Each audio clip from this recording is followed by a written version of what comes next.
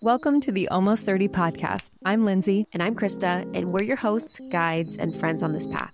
Almost 30 is not about your age. It's about the feeling. All of us are almost something, seeking community and resources to support the rumblings of transformation within us. Our conversations are deep dives, shepherded by our insatiable curiosity and desire for connection, enduring inspiration, and a sense of levity that we can all benefit from. We're looking to find the magic in the human experience. Buckle up, baby. Your evolution is waiting.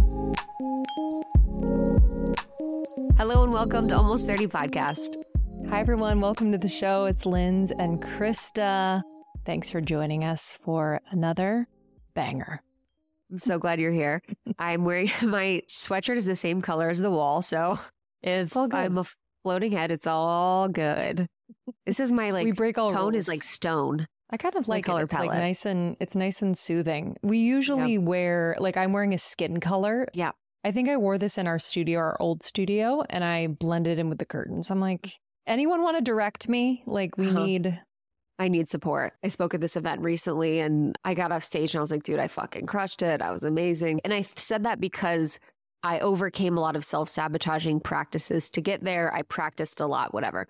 So I got off and I walk out and the guys were like, yo, your outfit was amazing. And I was like, I can buy this. I can't buy the skills that I've been working on forever.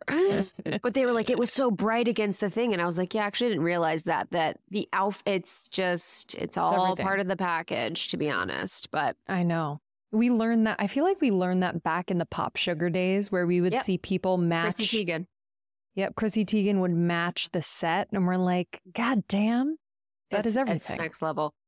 Yeah, it's what you do kind of when you're in our space. And I can feel people doing it with us. It's like you kind of watch. You're like, oh, what are they doing? How are they sitting? What is their outfit? What is going on? Because it's so much more than just what someone's saying. It's like their whole presence, for better or worse, online. But anyways, I'm excited about this conversation because this episode on Girls Gotta Eat, the homies, Ashley and Raina, was incredible. It was so good. And then Vienna, Mindful MFT, is Connor's wife, who was on the show as well. And her book was really, really powerful. Our conversation was great. So I think this is going to be such a good one. And we always need a little bit more man energy in our lives. Yeah, it was so refreshing, I have to say. I don't think I've sat down. I don't think I've sat down with a man in our interview context in a little while. Krista and I have been doing interviews on our own in our respective cities when we're not together. And it was just really, really nice to have that solid, conscious presence from him. And we've had that with a few of our male guests, a handful, more than a few. And it's like, whew, there's something about it that regulates your nervous system. Yes. And we were meeting for the first time, but it felt so comfortable. So we have on Connor Beaton on the podcast of Man Talks. He has a new book out, Men's Work. And I really love that we just allowed the conversation to flow in many different avenues of exploration. And it also felt like it all connected in a really beautiful way. But I did want to bring this one topic that I found so interesting. And you ironically were like, oh my God, I've become obsessed with this concept through listening to someone else. And that is this idea that as women, we have an initiation into womanhood. It's like our menstrual cycle. This kind of marks the beginning of womanhood and all the things, which if I really think about it it's true and also hilarious a little bit. I don't know why. It's very true on a physical level. And I think societally, then we're kind of thrust into this, you could get pregnant and all these things. But that's interesting. I actually don't feel the weight of it as an initiation into womanhood. And I don't want to go too far off track, but I think it's because there was so much shame and also just ways to cover up this transition. So it was wear the pad and here's how to use a tampon and, you can do this in private. And there was it was this is going to suck. You're going to have this for the next 20 years.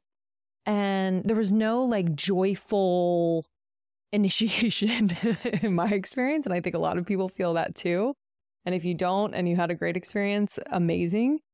But for men, that doesn't really exist. And Connor was half joking when he's like, yeah, like we start to get like random boners. Like, you know, it's just, we have wet dreams. It's kind of weird, but there's not like an event or an initiation to welcome us into manhood like women have. And he said that what he's seen in his work specifically is that men will subconsciously find a way to seek out that initiation. And oftentimes it manifests in a rock bottom, where men will hit a rock bottom in whatever capacity, maybe in their health or in their career or in their relationships or all three or more.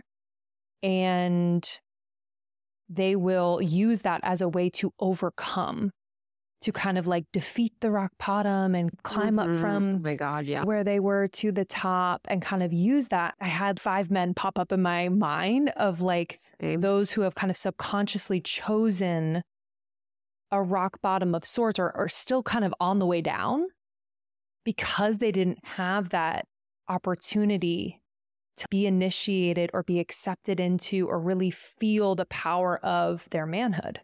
Yeah, I have so much to say about this, and I'm so grateful we're talking about it because I heard it on one of the podcasts that I listen to. No podcasts that are usually in our space I'm listening to, but he was talking about this concept, and he's like, women are initiated naturally by life, and then men in most societies and cultures have had to choose their initiation path, whether that was a vision quest or whether that was war or whether that was leaving the house to like fight in battle or whatever it was. And now as a society and culture, our men don't really have those ways of creating their purpose or their path or being initiated like you were talking about. It's interesting because women have multiple initiation points through life, like motherhood, because there's a lot of single mothers out there. So motherhood as this very physical, like visual initiation. Obviously, fatherhood is a huge initiation, of course, but there's a different experience for the mother and for, you know, the woman in that way. And then there's menopause. You lose that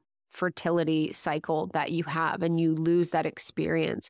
And women's bodies change so much. Like we have this like initiation of like our ever changing and ever evolving body in our lives. And I think because men don't and lack that initiatory opportunity right now that we've had throughout culture. And usually it's like the hero's journey vibe where it's like you leave the house, you go into the woods on your own and you meet your deepest, darkest shadows.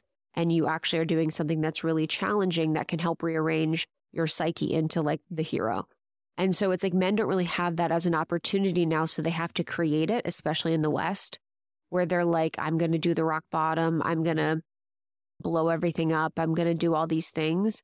And I've noticed a lot of men in my life, it's like they will create that journey for themselves and then they have to create the villain in that story. And that villain will be, my dad was never around, my ex-girlfriend was this, my teacher was this. You see a lot of athletes like Michael Jordan as an example, or Steve Jobs, or other ones that I can think about. It's always like in their journey, they have that one teacher or person part of their story that was like, you're never going to make it. You're never going to turn into anything.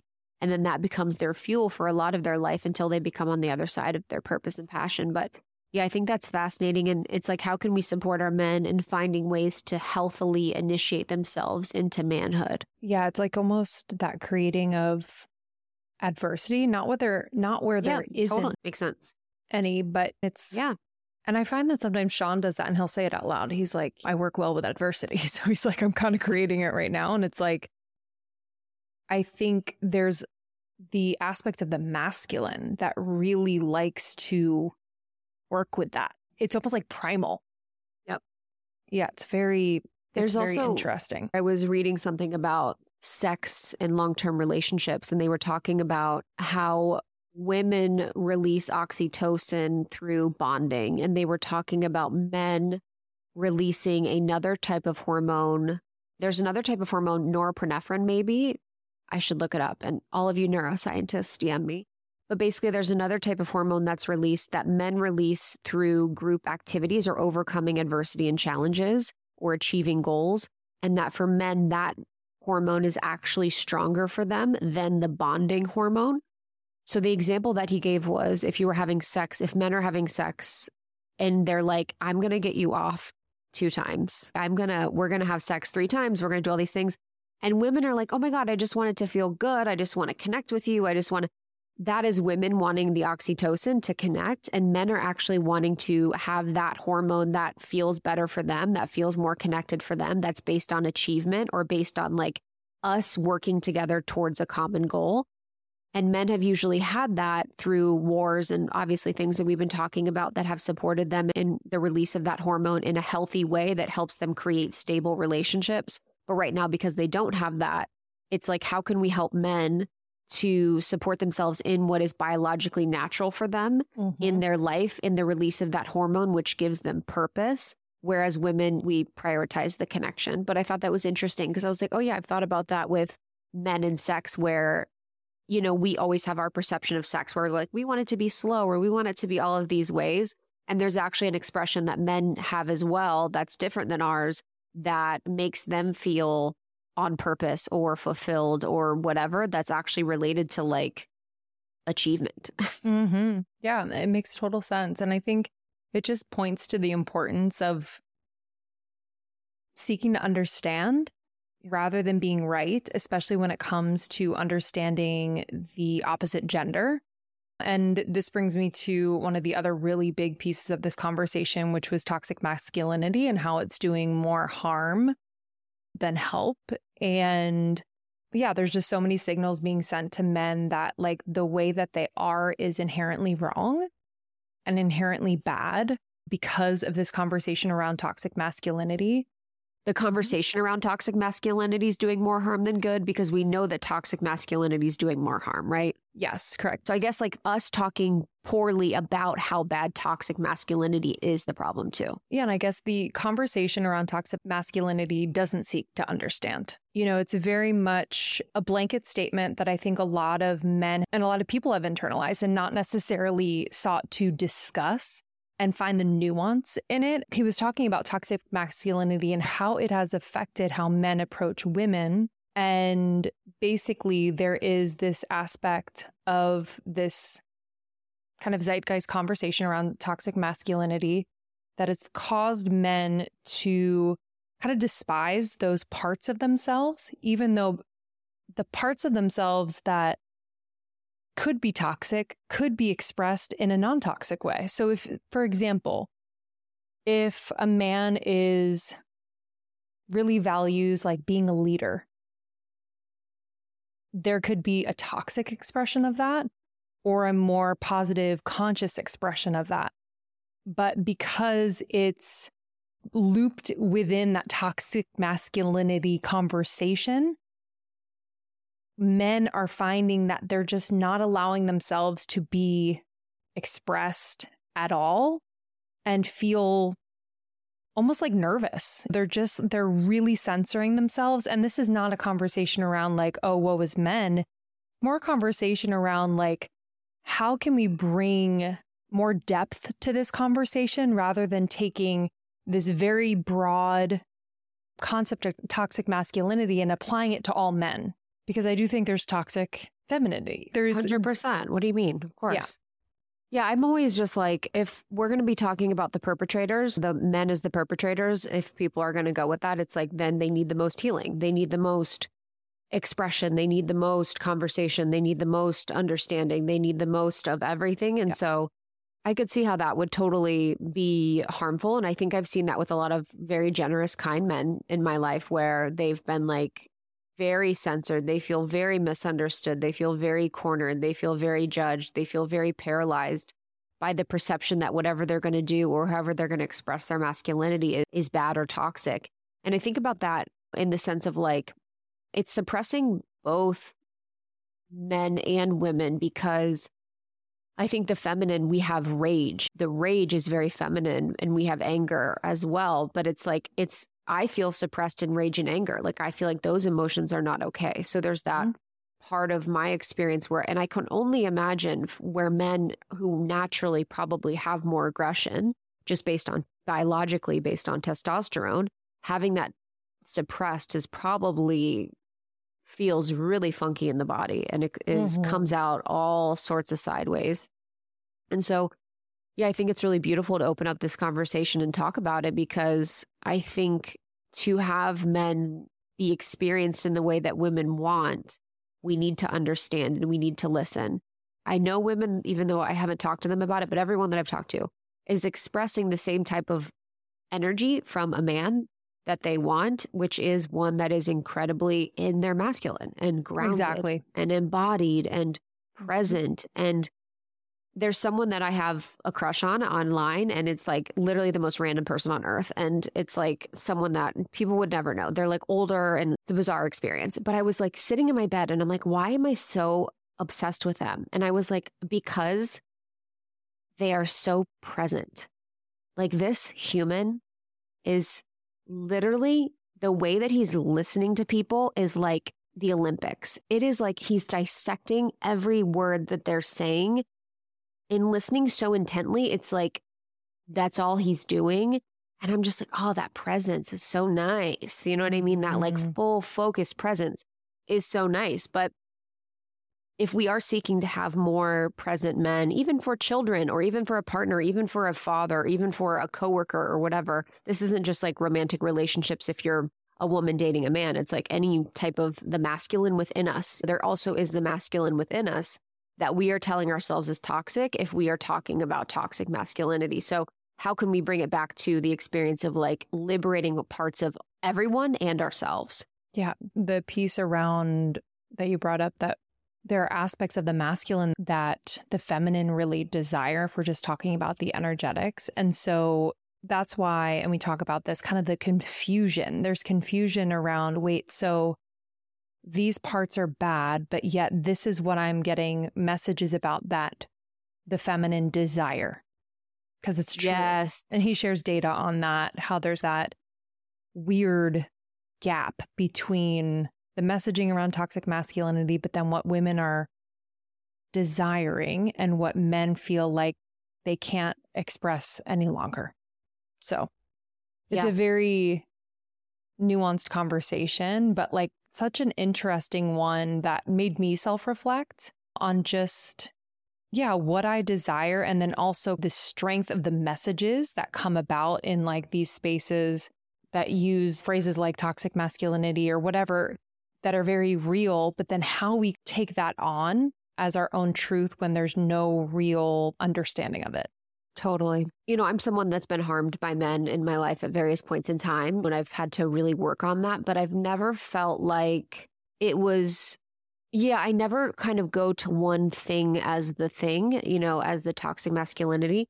And I've been thinking about how there's a conversation in our space around being more in our feminine. Most of the women in our community that I work with want to be more in their feminine, which is really beautiful.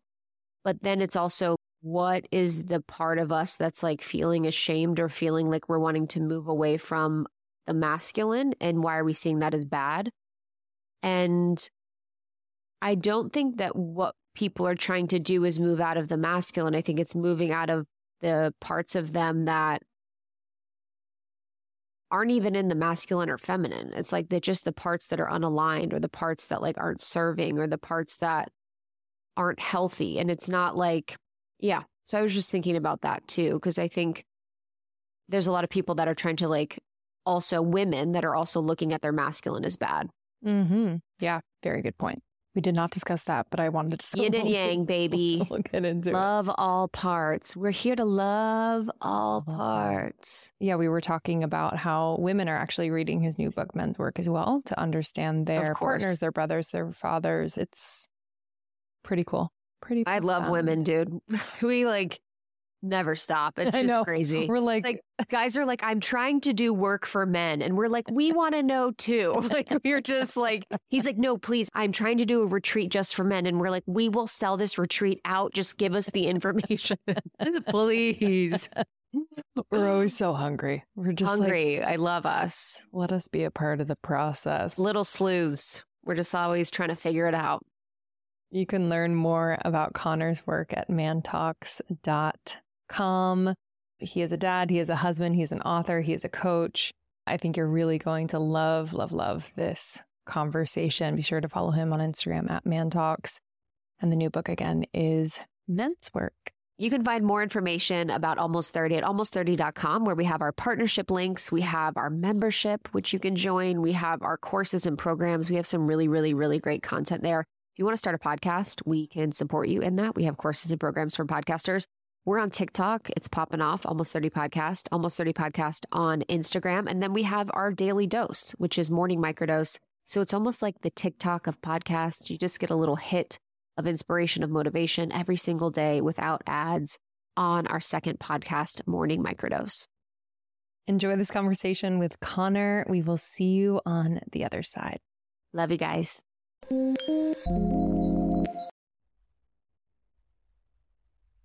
This episode is brought to you by BetterHelp. Therapy, y'all. I don't know.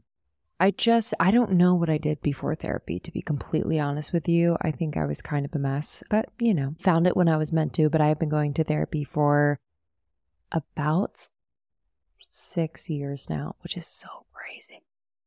So crazy, but it has changed my life, and I will continue to invest in therapy for as long as I can. I feel like it has totally, totally made my relationships better, made my career better. I am a better mom. I am a better wife. I am a better friend. I am a better daughter and sister. Y'all, it's just the gift that keeps on giving. So if you're thinking of starting therapy, give BetterHelp a try. It is entirely online, designed to be convenient, flexible, and suited to your schedule. All you have to do, this is it. Just fill out a brief questionnaire to get matched with a licensed therapist and switch therapists anytime for no additional charge. If you get matched and you're like, not quite a fit, they make it easy and it's free to change. But I've had a lot of friends try BetterHelp and love it. So I really, really encourage you to start therapy. It's been the best decision I've ever made for myself. Find more balance with BetterHelp.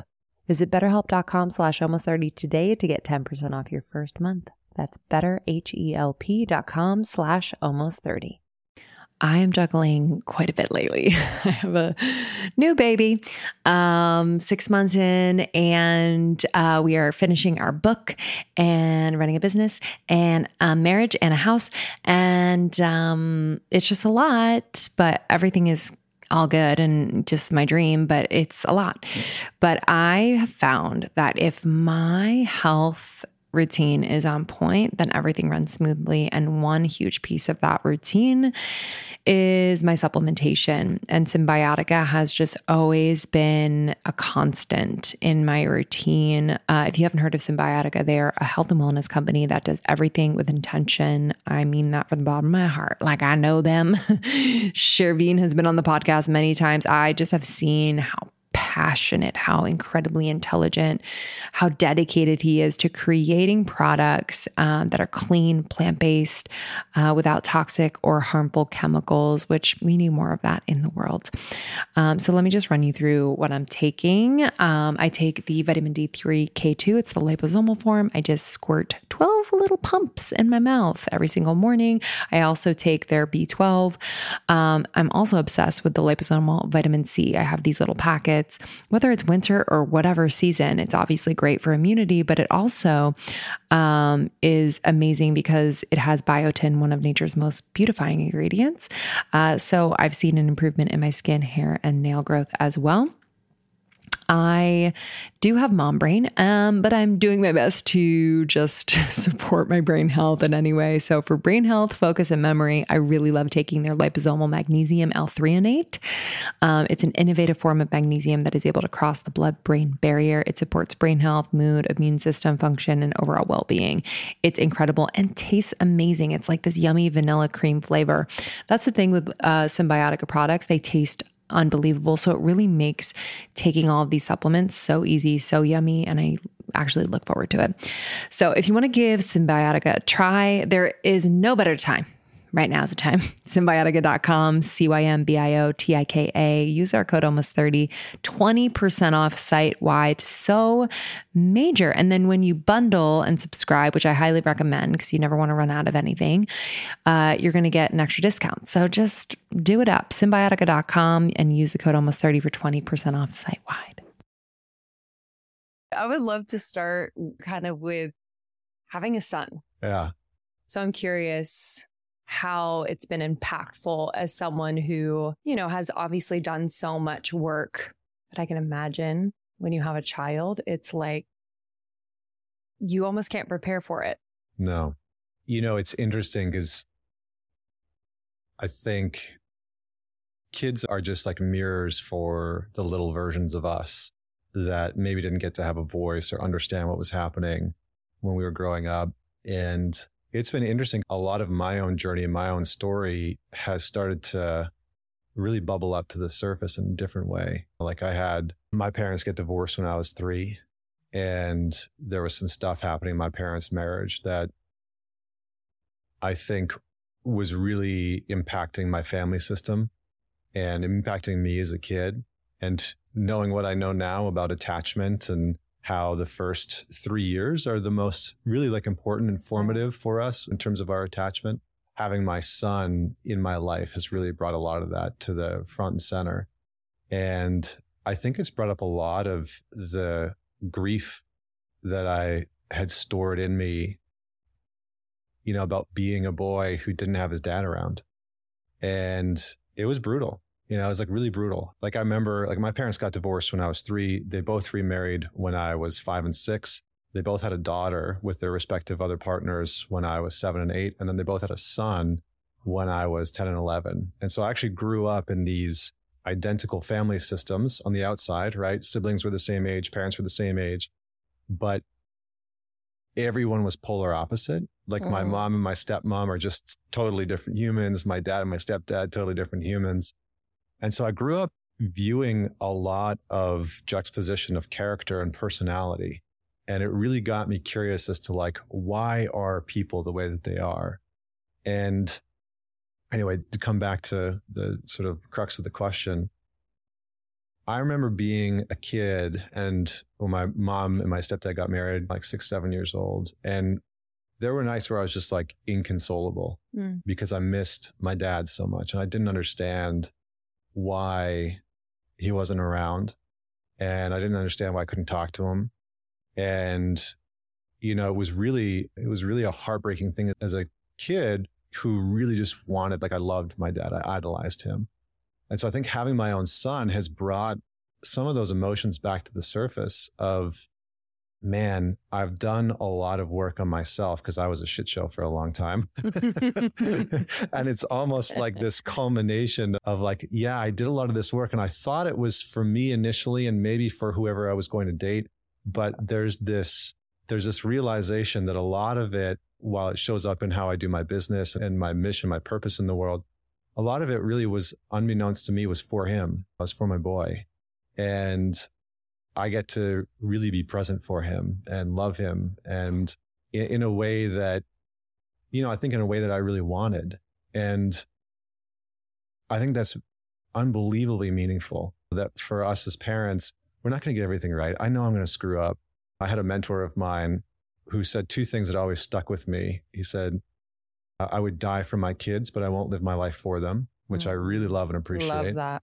And 2, he said, he's Irish, and he said, you're going to fuck up your kids no matter what you do. And that always stuck with me because I was like, yeah, I've done all this work. And, I know I'm not going to get it right. I don't need to be perfect dad. I don't need to be super dad. I just want to be present in his life. And I think that a lot of the work that I've done has made it so that, he's 25 months now. And I've been there for him. I set up my business in a way where when he was born, I spent the first 2.5 months at home with him and my wife.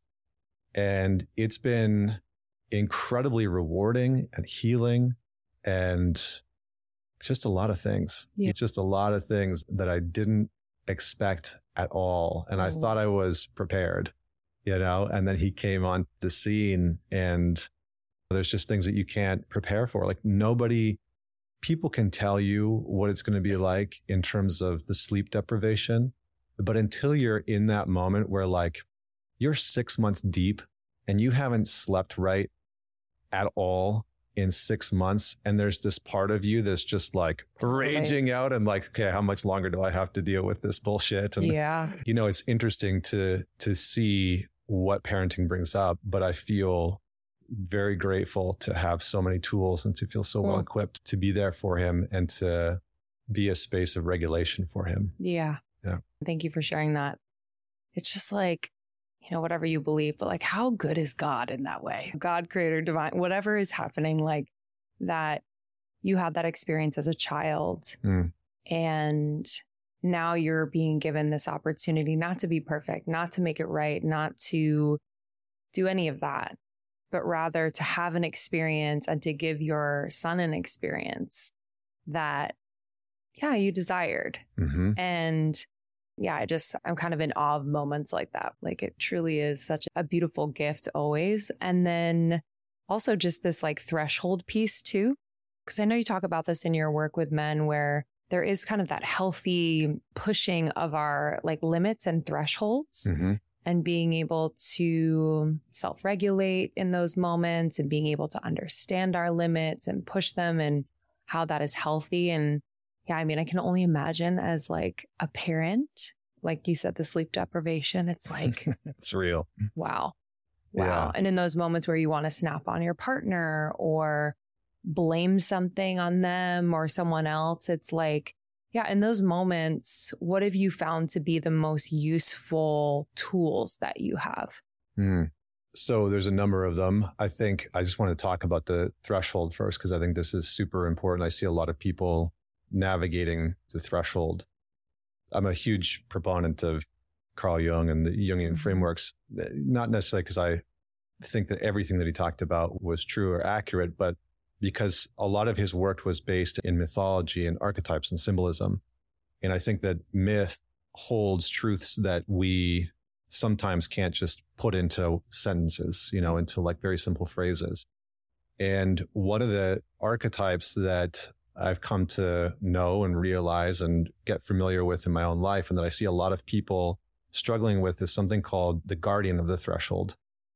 And there's a specific archetype that whenever we want to create change, whenever we're trying to alter something in our life, a behavior, a belief, something within our relationship, that there comes a time and moment where the guardian of the threshold shows up and tests us. And that might be a test of old behavior patterns, people that come in to tempt us to see whether or not, are you going to move back to the old pattern or are you actually going to punch through this new way of being? And I always think of it as, I think it was Indiana Jones.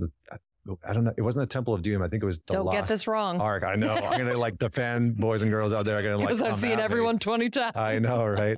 But there's this moment where Indiana has to cross an invisible bridge, right? And he's met with this impossible decision of, you have to have the faith that the bridge is there and you have to step on it before it actually manifests. And that's the guardian of the threshold. We oftentimes in life, when we're needing to shift and change, it's actually demanding that we take a step of faith, maybe not a leap, but take a step.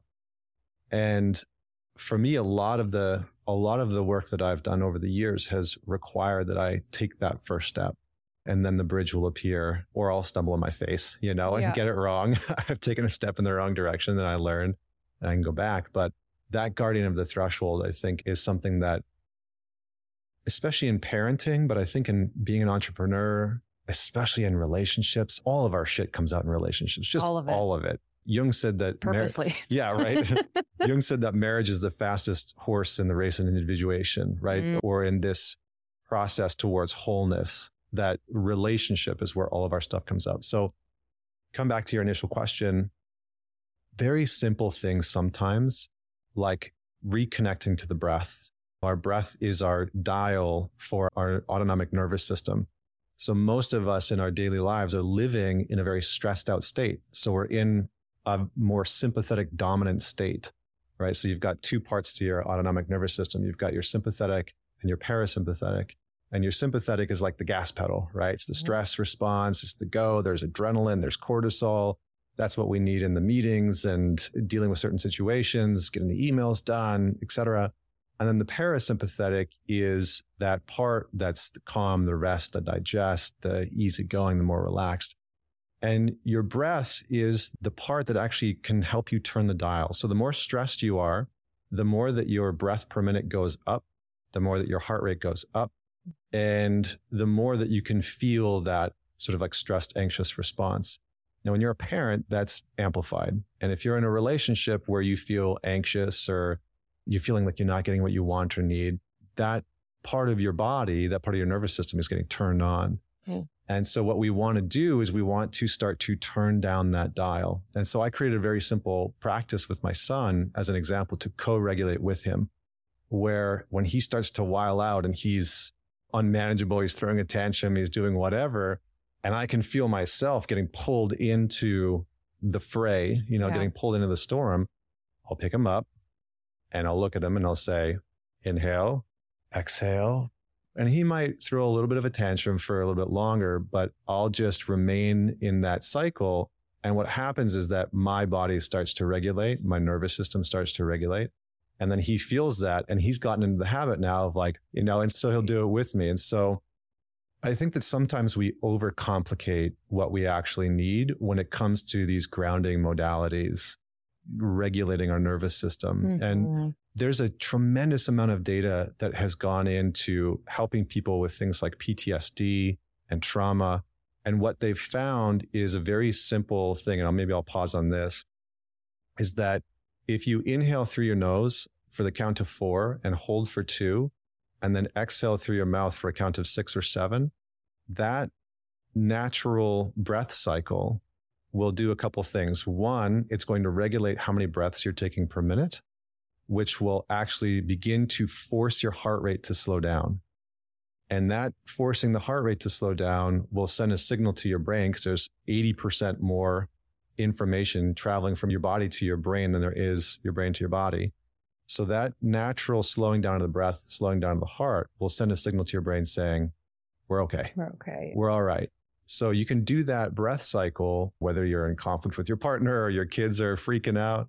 And that very simple tool is something that will send the signal to your body and your brain that it's time to calm and it's okay to calm. And so those are just some simple things that I do on a regular basis. I know those are like very tactical, but they're powerful. They're real and they work. And they work for people who have PTSD and trauma, and they work for people who have anxiety, and they work for people just across the spectrum. Yeah, it makes me think about, that just scene of you and your son. We can kind of use that model or template in really any relationship. If your partner comes home from work and is fired up and just wiling out, being that oak tree, being that stability. I even had a conversation with my husband last night, and I felt like the most calm I was all day.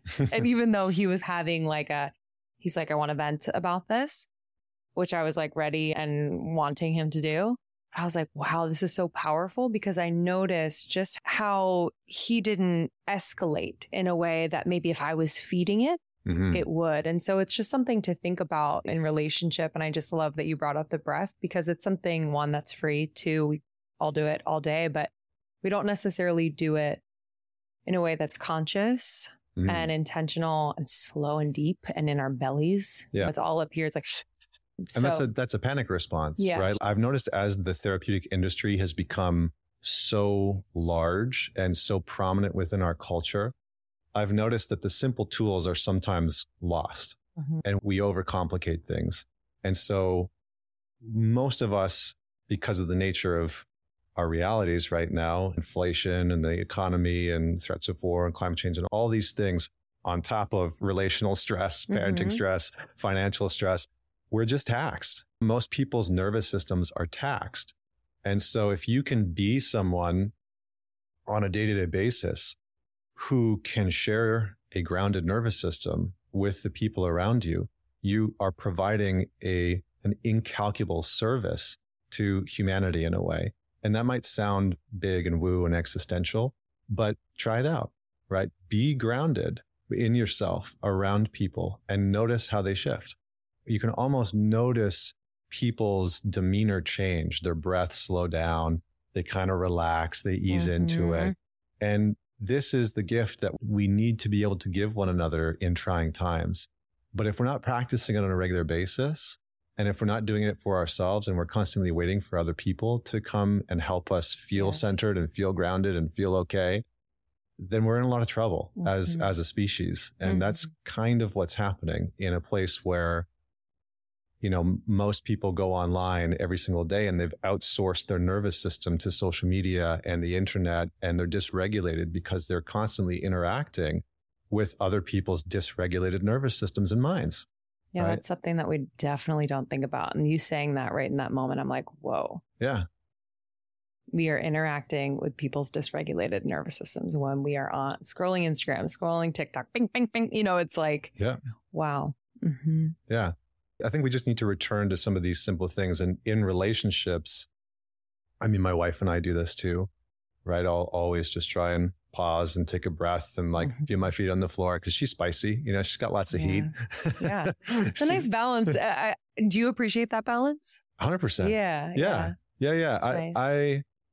I like potency in almost all aspects of life. You know, I think I like to see where my edge is as a man. I like to see where my edge is in many different ways. And I think there's something to being with a woman who has her own connection to her own fire, you know, and that it's not too much for me. And I think for her, that's been a beautiful gift as well, because when we first started dating, she tells this story. So what I'm about to tell is not, it's, you know, she tells it all the time, where we've been dating for a few months and we were on vacation somewhere and I was driving and she was in the passenger seat and we were in conversation. I have no idea what the heck she said, but she said something that crossed the line and that was really disrespectful to me. And I just took a breath and turned to her and I said, "Don't speak to me like that. I don't like that." And she was silent and quiet, and it wasn't combative and it wasn't a threat. It was just like, that's not okay with me. Yeah. And the next day, she didn't say anything for a while and we went on with her day and we kept traveling. The next day, she was like, that was the most honest, respectful check that I've ever got. And I just didn't know what to do with it. Totally. But she's like, I felt so safe.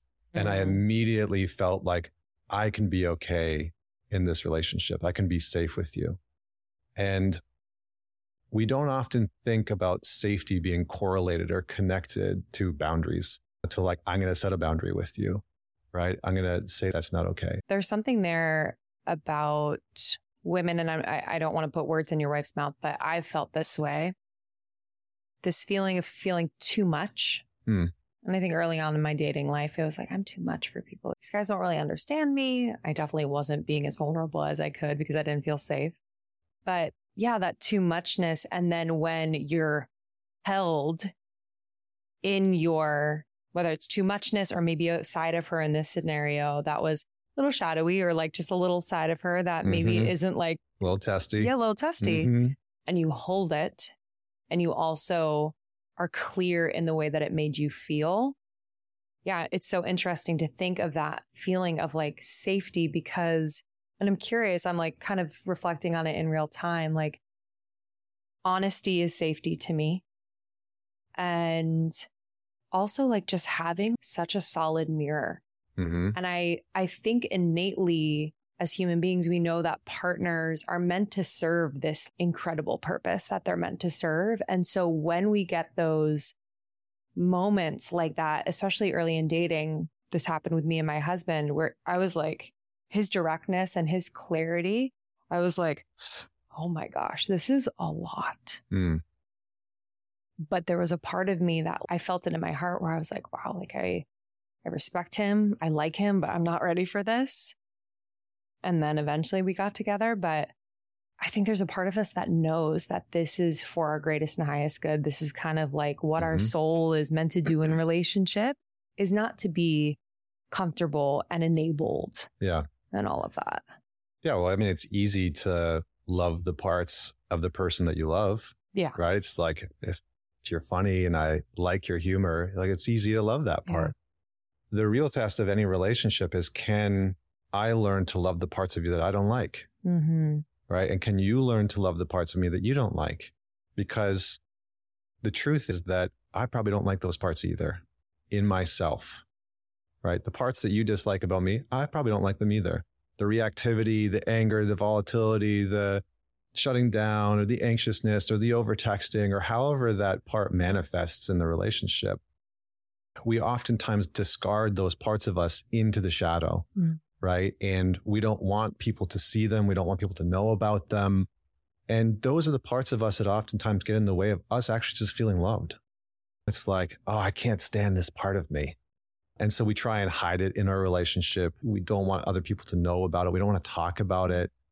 But then to have somebody embrace that shadowy part and say, I don't like that, but I still love you. Mm-hmm. And it's like, oh. I mean, 100 years of healing in right. those moments. It's because it's the thing that we crave as kids. Yes. That so many of us miss. And that so often goes astray and goes awry within the family system. Because of course it does. We're all going to have our wounding. Nobody's going to grow up in a perfect family system, and nor should they. Pain is, the first line of my book is a man's work begins in pain. Pain has a valuable place within our life. And the sad part is that we try and extricate that from our relationships, from our existence. And we villainize these things that have happened to us, or we think that we should live a life free of any hardship. It's like, no, man, like that gives our life zest. There's awe and wonder sometimes that's baked into the hardship that we've experienced. And we've all had that. The stuff that I've gone through growing up as a kid, as a young man, my addictions, battle with pornography and weed and alcohol and cheating and all this stupid crap that I did. I can look back on that and say, I could carry shame around it and judge it and say like, what a piece of garbage and blah, blah, blah. But that disconnection from that non-acceptance, that not working to bring that into who I am will actually serve to create more of it. That's the strange part about our shadow. That's the strange part about the aspects of ourselves that we don't like. It's like anybody struggling with anxiety. The worst thing that we can do is like, oh, I hate this anxiety. It's like, well, that's going to create more of it. Yeah. We have to welcome in the dragon at the door.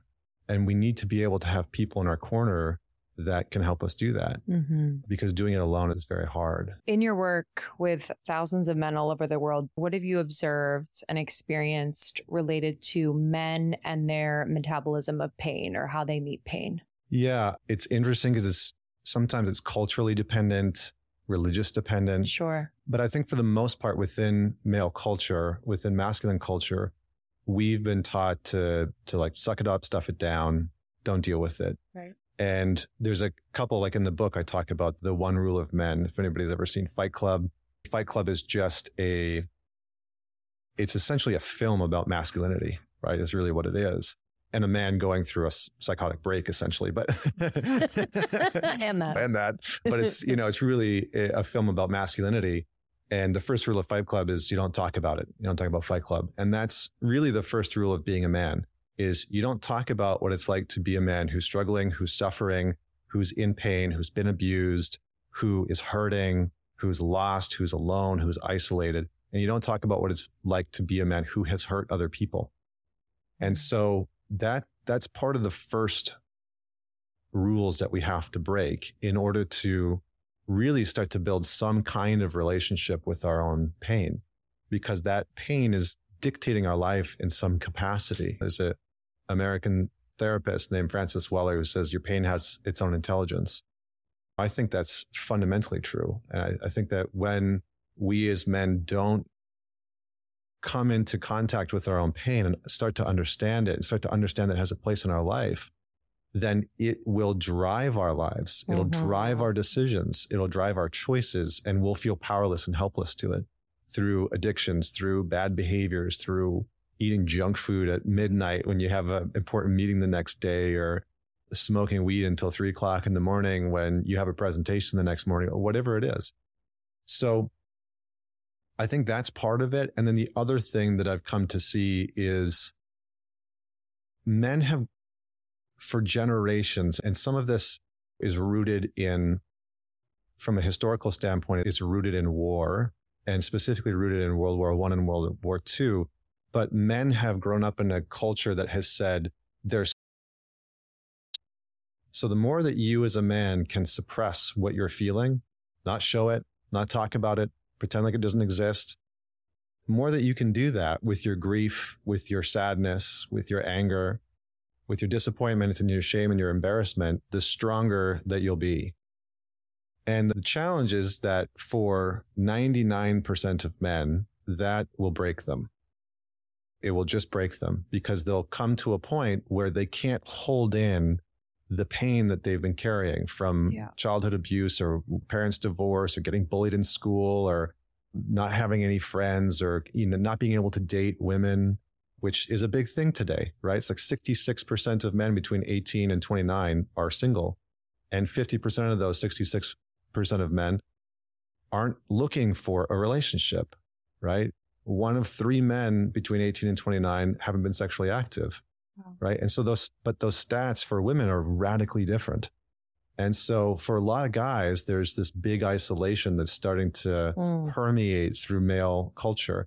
They're isolated from work. They're isolated from friends. They're isolated from women, and they're isolated from family.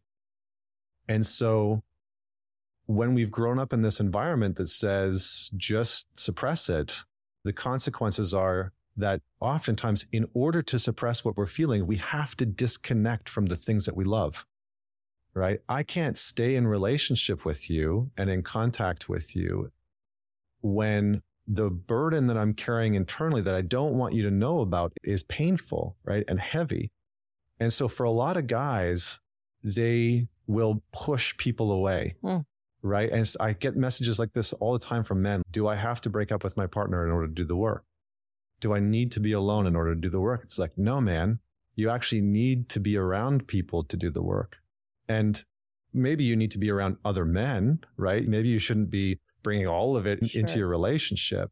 But I think that that's some of the stuff that I see with guys in terms of how we've been taught to relate to our pain, that there's merit in sort of stuffing it down. There's merit in ignoring it. And the more that you can ignore that pain or not let that pain, quote unquote, get to you, the more masculine you are and the more manly that you are. But it's a misrepresentation of the roots of that, which is stoicism, right? Which is actually about emotional understanding, truly about emotional intelligence, and in some ways about emotional domestication. So we actually have to get closer to our emotions and understand them and to begin to work with them, to tame them in some way, to have a proper relationship to them. And when I say tame and I say domestic, I don't mean them in a negative connotation. I mean that we've actually done the work to build a relationship with those parts of us so that they're not constantly acting out against us, right? They're not getting in the way of our goals, of our love, of our sexual intimacy, because that's oftentimes what is getting in the way for a lot of men from the goals and the aims and the intimacy that they're craving. It's, I can't let people know about this part of me. Right. And so I'll cut myself off from them. Yeah, it's a really interesting thing to think about, all of these desires that men have to be intimate, to be successful.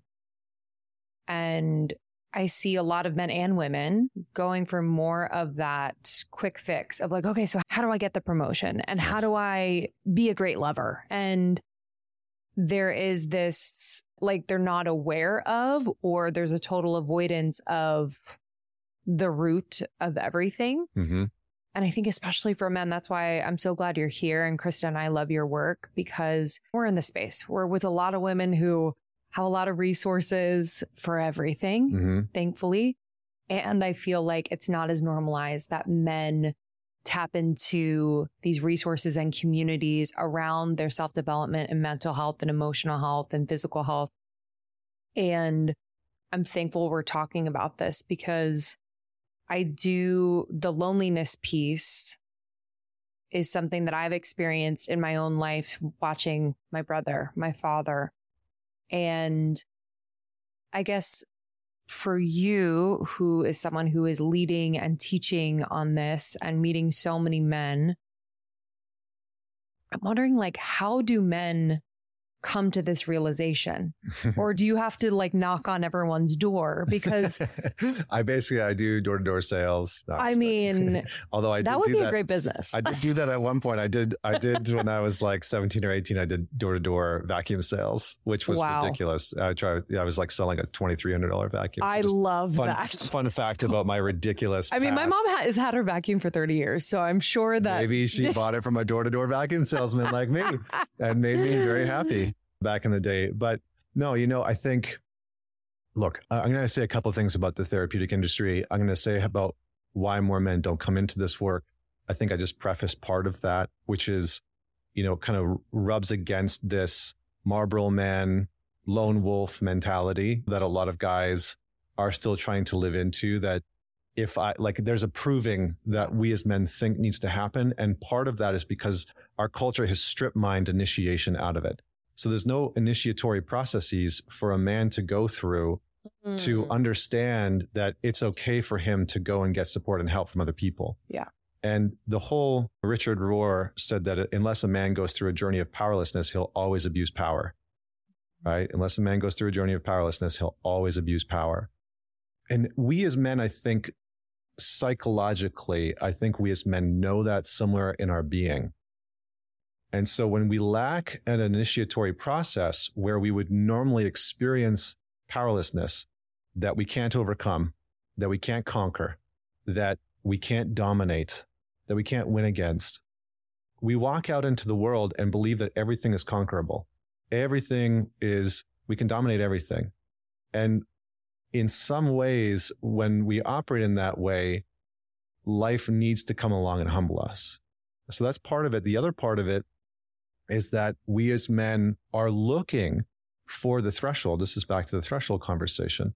We are looking for a threshold to help demarcate a transition into manhood, because we don't have one, right? It's for a lot of women, they get their menstruation cycle, and that's a very clear indication I've moved into a different phase of my life physically. Yeah.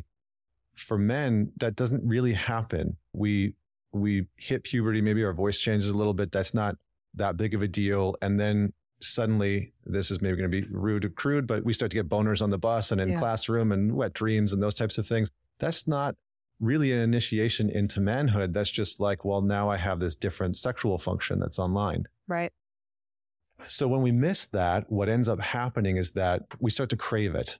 So a lot of men like myself, what I did was I used bottoming out as an initiatory process. So a lot of men will unconsciously bottom out in life. They'll destroy their career. They'll destroy their relationship, their family. They'll destroy something in their life as an unconscious means to see, can I climb my way back out of this shithole? Can I actually get back out of this place where I feel powerless, right? Because what do we feel at rock bottom? We feel powerless. We feel helpless. It's something that we can't conquer. It's something that we can't dominate. So hitting rock bottom actually has all of the markers of an initiation. It's an inverse one. It's sort of a strange one, right? But when we hit rock bottom, the other thing that we have to do is we usually have to go to our community and we have to start to open up. And so a lot of men come into this work because they bottomed out, or because they're about to, or because there's a threat that they might. And they've identified that and they're like, oh shit, things aren't good, right? I'm about to implode my career. My marriage is on the brink. This relationship that I really care about, this woman that I really care about is like threatening to leave me. What do I do? How do I solve this? How do I fix it? Something's really wrong and I can't ignore it anymore. That's a big part of why men come into the work. And then the last piece is, this one's always an interesting one. The therapeutic space is predominantly feminine. It's driven by women. It's run by women. 29% of psychologists are men. It's less for therapists. When you look at enrollment in institutions around America, specifically for psychology, it's like 80% women right now. So when a man wants to go into therapy, is being told, go into therapy, what he does is he goes online and he sees a tremendous amount of overwhelming content geared towards women that aren't really speaking to him. They're not talking his language. They're not talking about really even his problem. And the solutions that are being offered are often very feminine in nature. And so he goes out and says, well, like, I don't know if any of this stuff is really for me, which is why our slogan is, it's training, it's not therapy. Because for guys, we've grown up in a culture where we're training based. We want to do something. We want to take action. We want to test ourselves. We want to meet our limits and our edge. And there's a lot of research that's showing, there's a guy, I believe, Dr. John Barry out of the UK, and he runs an institution specifically for men. And he's done some research around what's the most rewarding thing for men. And what he found was that self-development, being able to work on ourselves as men, is one of the most rewarding things that we can do, because it tests us and it pushes us and all of these things that we love, right? But I think that the therapeutic industry isn't really set up to, I think, in the best way, support men. I mean, even the American Psychological Association, the APA, released guidelines for therapists and psychologists and counselors on how to work with men. And in it, they did a couple things, one of which was said that traditional masculinity is dangerous and harmful. That's verbatim. That's line for line in there. And secondly, and this one's a little more controversial. And this is new. This was in 2019, 2020. Yeah, makes sense. Right before the pandemic. Yeah. And the second part was that they said that gender is only a social construct. So for a lot of guys who have gone through puberty and they felt what testosterone is like, they hear that and they're like, really, there's no biological implications? Like, my biology as a man doesn't have anything to do with my masculinity, doesn't have anything. So a lot of guys feel like it's like, well, then you don't understand what my experience is like. Mm-hmm. And so I don't have a place, I don't belong within this space. If you think that masculinity is harmful and toxic, why would I go talk to a therapist or a psychologist who's going to try and get me to behave or become a version of myself that I don't necessarily agree with or want to be? Because for a lot of men, we still pride ourselves on being self-leadership oriented, on being able to protect, being able to provide. And that shows up also in what women are looking for. Yes. Right? In a lot of ways. And we could go into the data and the research around that. But so I think those are some of the challenges. That's how men usually come into the space. That's why so many men are resistant towards going to therapy and going to see a psychologist, going to couples therapy, because a lot of the times they feel like they're not welcome. And they feel like they're going to be talking about their partner's problems and that they are going to be the cause of the problem. Mm-hmm. And their issues are going to be extracted from the equation. Yeah. That's a hard place to want to walk into. Absolutely. But I think that more and more, the cultural conversation is starting to make more space to understand men. And I think we need to do a better job, because otherwise we lose men to messaging that is antiquated, that is and can be very harmful, and that actually reinforces their isolation and the pain that they're suffering. And so I think we need to do a much better job culturally to have these conversations. And I would just finally say, before I pause, that to talk about the issues that young boys and men are going through does not mean that I or anybody else is anti-women, right? I can say, here are the challenges that young boys are facing, and still advocate for women in business, in relationships, in culture. Like, those two things need to start to coexist. Absolutely. It can't be one or the other. Yeah. Okay, I need to introduce you to a revolutionary new app, Superhuman. I have been doing these Superhuman activations every single morning for the last 3 weeks. Let me just tell you, I kind of fell off of my game after I had the baby. Most of my time and energy was going to him. Still is, but I have been able to carve out time in the morning before I get into the swing with him. And I've been doing these activations. I do a lot of the shorter ones because I don't have a ton of time. But let me just say, this is new. Like, this is a new type of audio that are super energizing and really specifically designed to transform you into your future self. So I know a lot of us want to manifest things. I know a lot of us are thinking about planning for the future, but a lot of us feel stuck. And so I've just felt like this has unstuck me in just the most beautiful way. So I've been doing a lot of their pep talks. I've been doing some of their writing activations. This morning I did the 3 morning questions. It was a 7-minute, really vibey writing activation that I love. So I had my journal out. Yesterday I did a pep talk about tackling procrastination. There's a part of me that procrastinates quite a bit. So I love this. I love this. There's going to be an activation for you for this moment, for this day.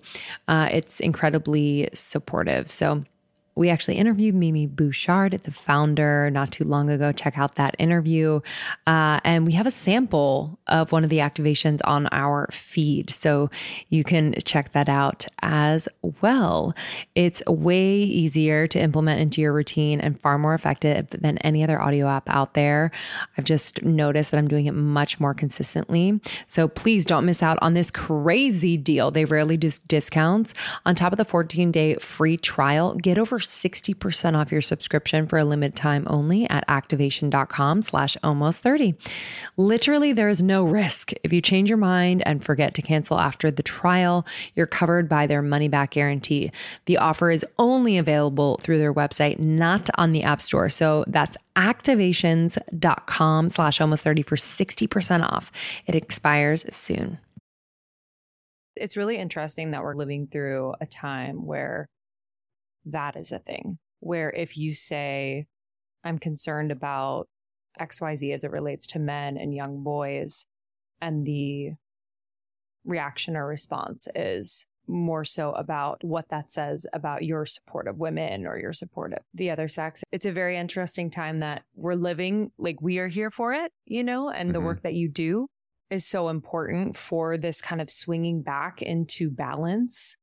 The toxic masculinity piece, Krista and I have talked about this a lot, not necessarily on the podcast, but in private, maybe a little bit on the podcast, but just, this like deep compassion. I don't know if that's the right word, or just kind of pain we feel for this like blanket statement that masculine is toxic. And I know that's not the exact definition, and we're talking about a specific type of masculinity, but I think people take it to that extreme where it's like the masculine is toxic. And I guess, it was specifically related to dating. There's a lot of women in our community who are dating and are single. And so I'm wondering how it's kind of caused men to ultimately not be themselves because of this fear of being toxically masculine, even though it's like so nebulous. It's like, what is that? Right. So I'm just curious what you see specifically around men approaching women in these like heterosexual situations. Yeah. Maybe I'll just talk about toxic masculinity very briefly. Yes. And then I'll talk about this poll that I ran, which was really fascinating. In the psychological space, in therapeutic space, psychological space, spiritual space, all of those modalities, whether it's spirituality, any form of spirituality, any form of psychology, any form of therapeutic modality, it's about acceptance. And it's about being able to build a relationship with the thing that we have an adverse relationship with. And in all of those modalities, what they are all saying unequivocally across the board is when you begin to target something and despise it within yourself, right? So we can use anxiety as an example. The worst thing that we can do with our anxiety is say, I fucking hate you. Yeah. I hate you. I hate that you're here. I don't want you. Get away from me, right? Oh, why do you always show up when I'm in this meeting or around this guy or blah, blah, blah. When we do that, we make that part of us the villain and we begin to fuel it. It then feeds off of that because there isn't an integration there. It doesn't have a seat at our inner kingdom, doesn't have a seat at the table of our life. And so it begins to manifest more. We take that approach culturally with things that we dislike. And when we look at men and masculinity specifically, and we begin to say, oh, this is problematic, or there's a potential issue here, what has started to happen and be culturally acceptable is the demonization of that, the demonization of certain masculine qualities and attributes that maybe could be useful in some cases, but in other cases is definitely harmful. And the demonization of that thing without the understanding of it begins to create more of it. So like when you look at the whole toxic masculinity thing, I would really argue that that has done less help and more harm than anything else. Because what it's done is send a signal out to male culture and to men that says there's something wrong with you and we don't like it and you need to change it. And it's connected to these pillars of what you think it means to be a man and to be masculine, and these parts of you that you actually like and that most women are telling you that we want, right? We want direct, we want assertive men, we want men to sometimes take the lead in the relationship and plan these types of things, right? And that's not everybody, and I realize that, and it's a general statement. So what that does within male culture is that resistance and that hatred builds more of it. And so you see characters like Andrew Tate come onto the scene and glom on and do this very simple thing, which is he'll say a truth and an inflammatory statement. And the inflammatory statement is almost always related to some kind of hatred or rejection that men have felt and experienced. And then guys glom onto that, right? And then they move in that direction. So I'm not advocating for, just accept male behavior and accept all these things that are harmful. That's not what I'm saying. What I am saying is that the approach that we've taken culturally is creating more of a divide than anything else. Yeah. 100% more of a divide. And we know that because we wouldn't behave like that with women.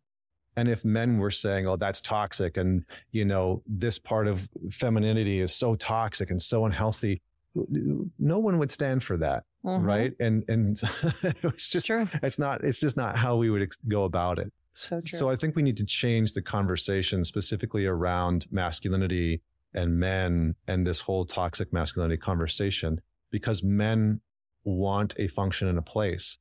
And one of the most damaging things that you can do to a man is say, you're not needed and you're not necessary.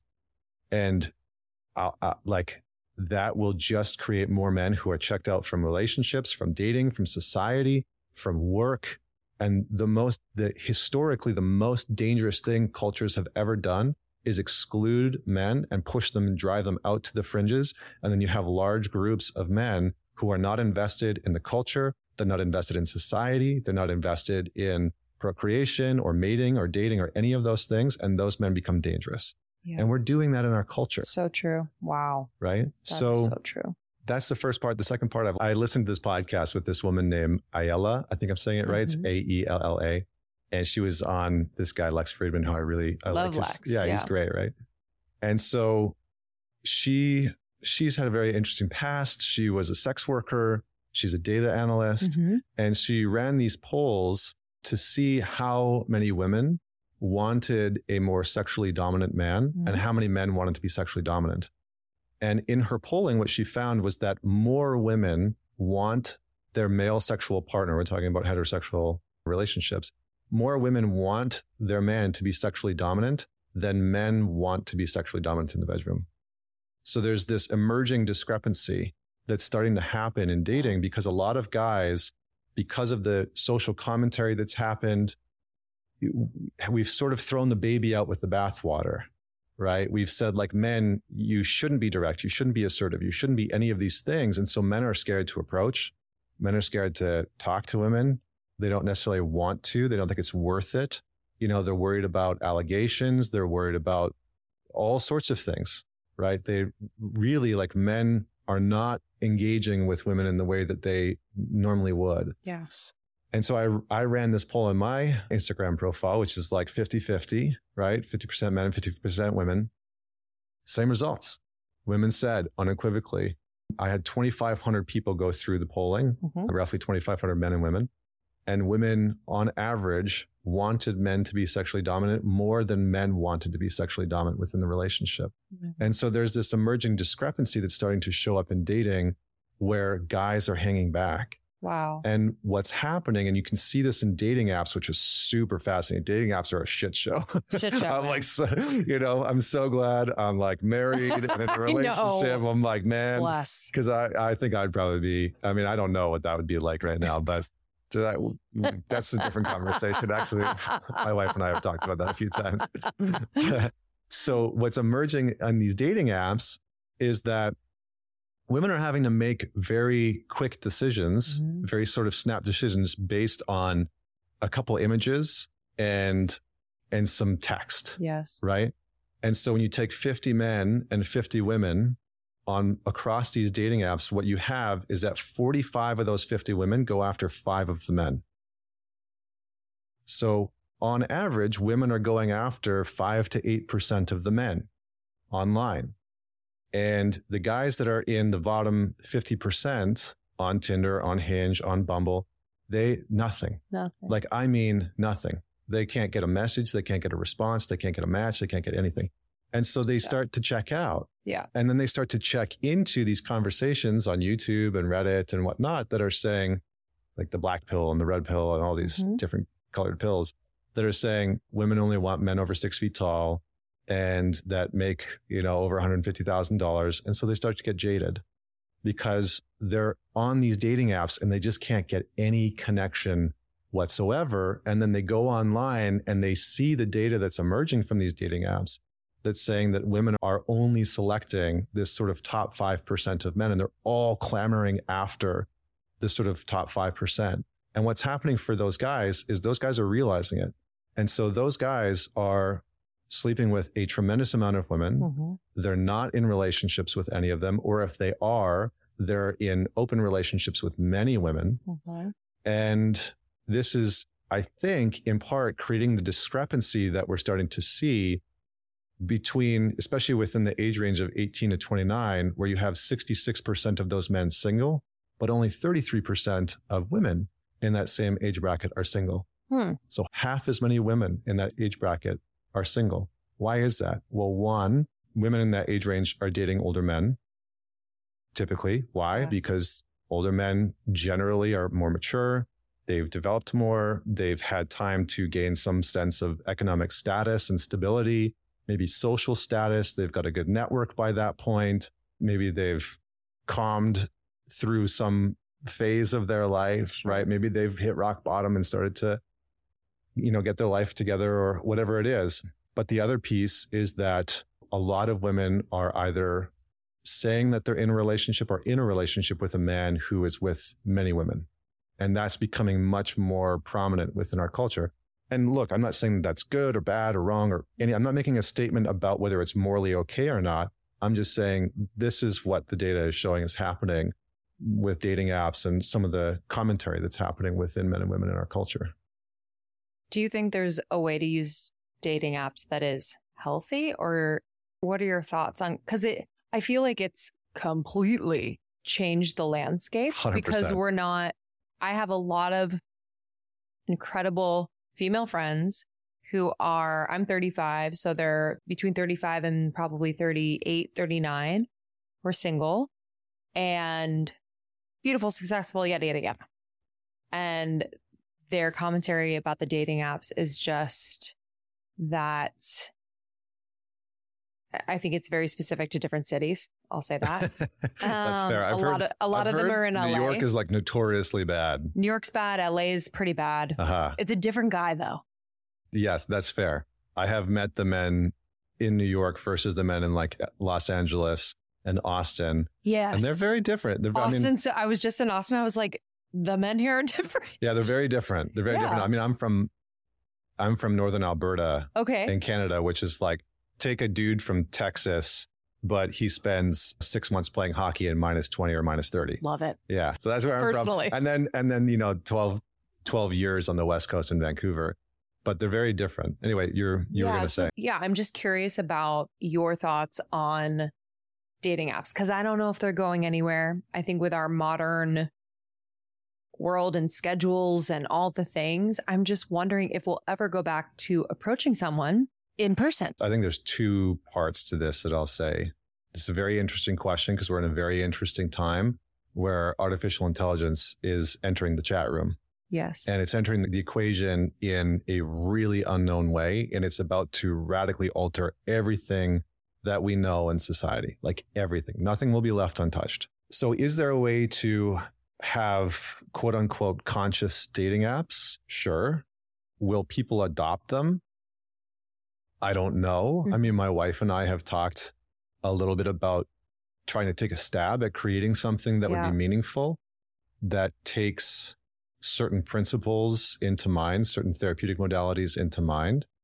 I think the problem that we're going to start to see is AI is really going to screw things. How do you see it screwing with apps in particular? So like take Tinder as an example, right? Tinder has 70% men and 30% women. Okay. So there are way more men on Tinder than there are women. And the female profiles that are on there, there's a whole bunch of them that are like kind of trying to hook guys into an OnlyFans account. Oh, wow. Yeah. I didn't know that. Tons. So there's a lot of female profiles that are on Tinder, for example, where, you know, it's trying to get a guy over to an OnlyFans subscription or model or something like that, or over to some sort of like cam orientation or whatever it is, because that's a huge industry, right? Like in 2021, OnlyFans did $4.8 billion in 1 year in revenue, right? Where's that money coming from? Men, right? It's predominantly men that are spending the money on those platforms. And that's a bit of a different conversation. I'll come back to the dating app. So how is this going to affect dating apps? Well, if you have an AI chatbot that is programmed to pretend that it's a woman engaging with a man, now you don't need a human being involved to message that guy, to interact with him, nothing. And so AI is going to make it very, very easy for a man to be on a dating app and not know whether he's interacting with a woman or not. And these chatbots are going to be so good that he's going to feel like he's interacting with a human being on the other side of it, to the point that he'll sign up to an OnlyFans subscription, and that OnlyFans subscription will just be another chatbot. And the images that he's consuming are completely fabricated, right? Because, I mean, we've all seen the AI fabrication imagery. Some of the video eventually, like we're not very far away from the video being completely AI rendered. So these dating apps are on the verge of being infiltrated by AI chatbots that are essentially phishing schemes, right? They're essentially trying to get people into some form of pornographic content or subscription model or whatever it is. So I think that's one part of it. And I think the other part of it is there is an opportunity for us to use AI, I think, to understand human psychology and to understand specifically human attachment. Because at the base of every relationship is just our ability to attach to another human being. And so if you can take basic attachment and use something like artificial intelligence to create a platform that can get to know you and can get to know me and can understand how we attach, what our challenges are, a little bit of what our shadow is, how we maybe sabotage that relationship, then you should theoretically be able to create an algorithm that can matchmake in a much more efficient way. That becomes a little problematic in terms of you're taking the natural human element of just like meeting somebody in the grocery store or at the yoga place or at the gym or wherever it is, on the street, the coffee shop, where just the spark happens, right? The sort of natural human spark. I don't know what it is about this person, but I feel this connection, right? So it kind of takes that part out of the equation. And there's a lot of ifs around that. There's a lot of precarious situations that could come out of AI in terms of how we're creating those matches. But I think that there is a possibility for it to go down that route. And I think that there's some companies working on that. Whether or not that'll actually pan out is a very, very different conversation. But all of the men that I work with, the first thing I tell them is to get off the dating apps. This is the first thing I say. Like, they're just not effective unless you want to practice digital communication. Yes. Flirting via text, right? Or making that first connection. So if you want to use it for that function and that purpose, go for it. If you're just fishing to maybe have some fun, go for it. And for the numbers. Yeah. And for the numbers, sure. But if you're really wanting genuine connection and you really want to understand how to develop robust social skills, which I'll just say, I think are going to become so important in the very near future. We are about to enter into a space, I think, where artificial intelligence like a split is going to split. There's going to be, like I heard somebody say, I don't remember who this was, but it's like, it's not humans versus AI. It's humans versus humans who are using AI, right? So it's an appendage for us. Sure. But I think for many people, what's going to become more and more important are, can you be grounded and regulated in any space? Because we're about to enter into the possibility of real extreme manipulation via artificial intelligence. So can you stay grounded and regulated when everyone around you is losing a goddamn mind? Yep. And do you have healthy, good social skills? Because those are going to become so important in a space where we've just had a whole generation just grow up online. They're overly reliant on their technological capacities, and they've under-indexed dramatically their social capacity. And with AI, it's going to free up a lot of time, a lot of skills. And so what's going to become very important is, do you know how to talk about to other human beings how you're using AI, right? How you're using this appendage. So yeah, I know that was a much broader answer to your question. I'm glad you went there. I never thought about, I know that it's impending, just that AI is going to be everywhere, but I never thought about the dating app aspect. I'm not obviously on them anymore, but I used to be. And yeah, that's a really, especially for men. I don't know. We'd be having a different conversation if you were on dating apps right now. Oh, 100%. Be like, okay, tell me more. Because I remember when I was on them, I actually was having, towards the end, like a nice experience. I was like kind of trusting. I wasn't necessarily going just for the hot, the tall, the whatever. I was opening my aperture to like kind of an intuitive feeling, and it didn't always come in the package that I thought. And I was actually having like a great experience, meeting great people, whatever. But thinking about men on the app in particular, because I don't know if the bot thing is happening to women as much with like the OnlyFans thing. Yeah. I would say no. Probably not. Because I would think that's like kind of a weird, it's a double standard, but like a predatory thing. Can I say one thing on that though? Yes, absolutely. There are going to be men. What will start to happen to women? And catfished. Catfished emotionally. Wow. So there was I haven't seen South Park in a long time. Wow, same. It still exists, apparently. And Good a buddy of mine sent me an episode that I actually took the time to watch recently, because one of the characters is in a relationship and he's having a hard time. I think it was Stan or whoever, I don't remember who it was, is having a hard time with his girlfriend. And one of the guys says to use ChatGPT, right, which is AI. And so he basically has ChatGPT respond to all of his girlfriend's text messages. Wow. And she falls madly in love with him again. And she's just like, I never thought that our relationship could be so good, and like all this stuff. And behind the scenes, he's like using ChatGPT, right?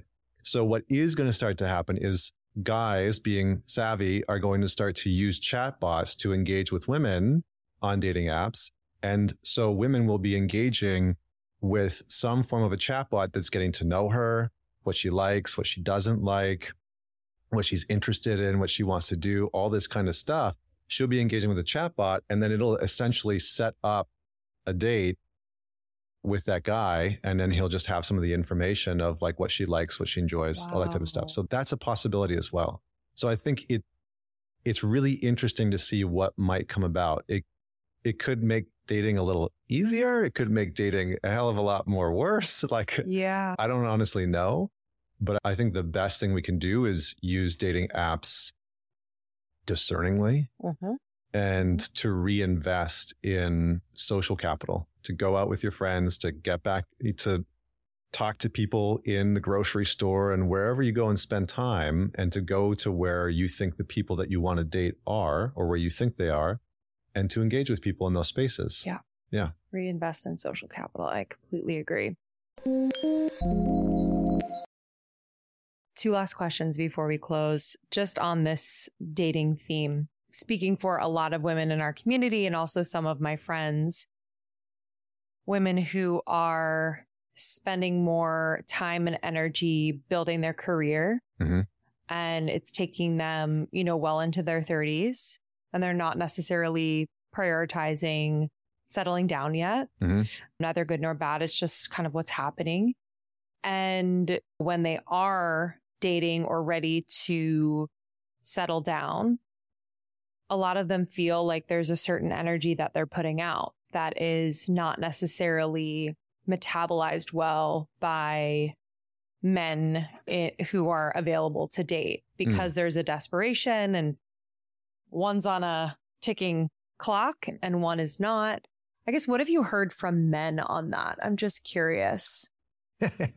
You're really putting me in a position here, aren't you? But I mean, I would love insight, because I can really understand both. And I know we're talking about a very specific kind of coupling and scenario, but I'm like, I can understand, kind of the pressure and like feeling that. I never like feeling someone else's desperation. I'm like allergic to it. So I can understand.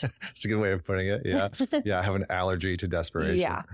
Yeah. I think I can speak for myself. I can speak for the men that I've worked with. I can't speak for all men in general, but I think for a lot of guys, we can feel that oftentimes of like, okay, you're done with maybe your party phase. You're done with setting up your career. You're done with like these boxes that you wanted to check off.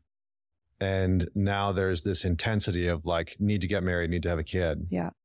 And I think for some guys that can feel like, okay, I just another box to check off. And I think the marriage is becoming a very interesting conversation in our culture, where people are waiting longer and longer. Less people are getting married than ever before. For men specifically, a lot of us know the data that 70 to 80%, depending on the state, 70 to 80% of divorces are initiated by women. So a lot of guys know that there's kind of like this, it's a double-edged sword. It might be something that a man wants, but there can be this hesitation of like, okay, so why now, right? Why me? How do I know that I'm not just going to be here for the 5 to 10 years that you want to have a kid and buy the house and do the thing, and then you'll be through that phase and want to do something else or go back to your single life? And so I think for a lot of guys, there's a big apprehension around marriage, and that can be intensified when a woman is really fierce with that part, right? Of like, okay, I'm ready. Yes. So it's like, I'm ready. So we got to do this now. Yes. And it's a fine line. It's a fine balance to walk. I was reading, I think it was Pew Research had put out a study recently that they were looking at how women were having babies later and later and later, getting married later and later and later. And they found that by 2040, the projections show that 40% of women between 25 and 45 will be childless and single. So it's a big amount that's starting to manifest within our culture. Again, right, wrong, and different. It's not a moral comment. It's just what the data is starting to show. I have a lot of empathy for both men and women in our culture who are trying to find their way into a relationship. I remember my wife, she's built this amazing career, built this incredible practice. She's a marriage and family therapist, couples therapist. We met. She was just starting to come into like her peak of her career. Wow. And same with me. It's like my company was exploding. And I remember after we got engaged, she said, I wasn't sure if this would happen for me. And she said, I really wanted kids. I really wanted to get married, but I really wasn't sure if this would happen for me. And I thought, well, that's that's a little like that makes me sad to know that there's many women out there that do want kids and that do want a family and that do want to get married and want to do some of these things and are struggling to find that balance. Because I think for me as a man, like I always say that men and women experience time differently. I have this much longer horizon that I experience life in and what I mean by that is women will come into, I was going to say childbearing years, but like childbearing years, and then they'll exit that at a certain time that they can't have kids any longer, or it becomes more and more challenging. Mm-hmm. And I think for men, we experience time much differently in the sense that there isn't as much of an urgency. And a lot of men don't feel the urgency to have a kid. And what a lot of guys are waiting for is, do I have the stability? Am I emotionally mature enough? Do I have the time? How is this going to alter my life? And so I think that needs to enter into part of the conversation that men and women are having when they're getting into a relationship and trying to decide whether or not they're going to have kids or want to have kids, especially if you're a woman who really does want kids. It's like, get curious about where that guy's at and start to ask him questions like, if you did want kids, where do you think you'd have to be in life in order to be ready for that? Sure. Is there a certain type of financial stability or emotional stability? Is there a certain place that you want to be living? Like, get a better picture, because he might have that stored away. And I think the last thing that I'll say is, and this is kind of a big one that I think our culture is really not talking about. In 1970, 11% of households had women as the primary breadwinner. And in 2020, it was 42%. So over a few short decades, we've radically changed the cultural landscape where men were predominantly, and breadwinners, a very antiquated word, but it's the word that the researchers use, but men were the primary earner within the household. And now a lot of women are out earning the men that they're dating.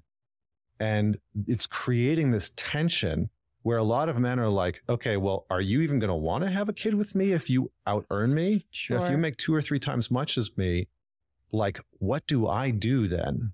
Because I've been told and sold into this notion that I have to be the provider. And if it's not financial providing, then what am I doing? What's my role? And so I think there's this unspoken part of the social equation or the relational equation when it comes to having kids specifically, that because a lot of women, especially in, metropolis cities, right? LA, Austin, New York, Miami, are out earning a lot of the men that they're dating. It becomes problematic, and people just aren't having this conversation about like, okay, well, how would we want to raise our kids, right? If you earn 2 or 3 times as much as me, am I okay with that? Are you okay with that?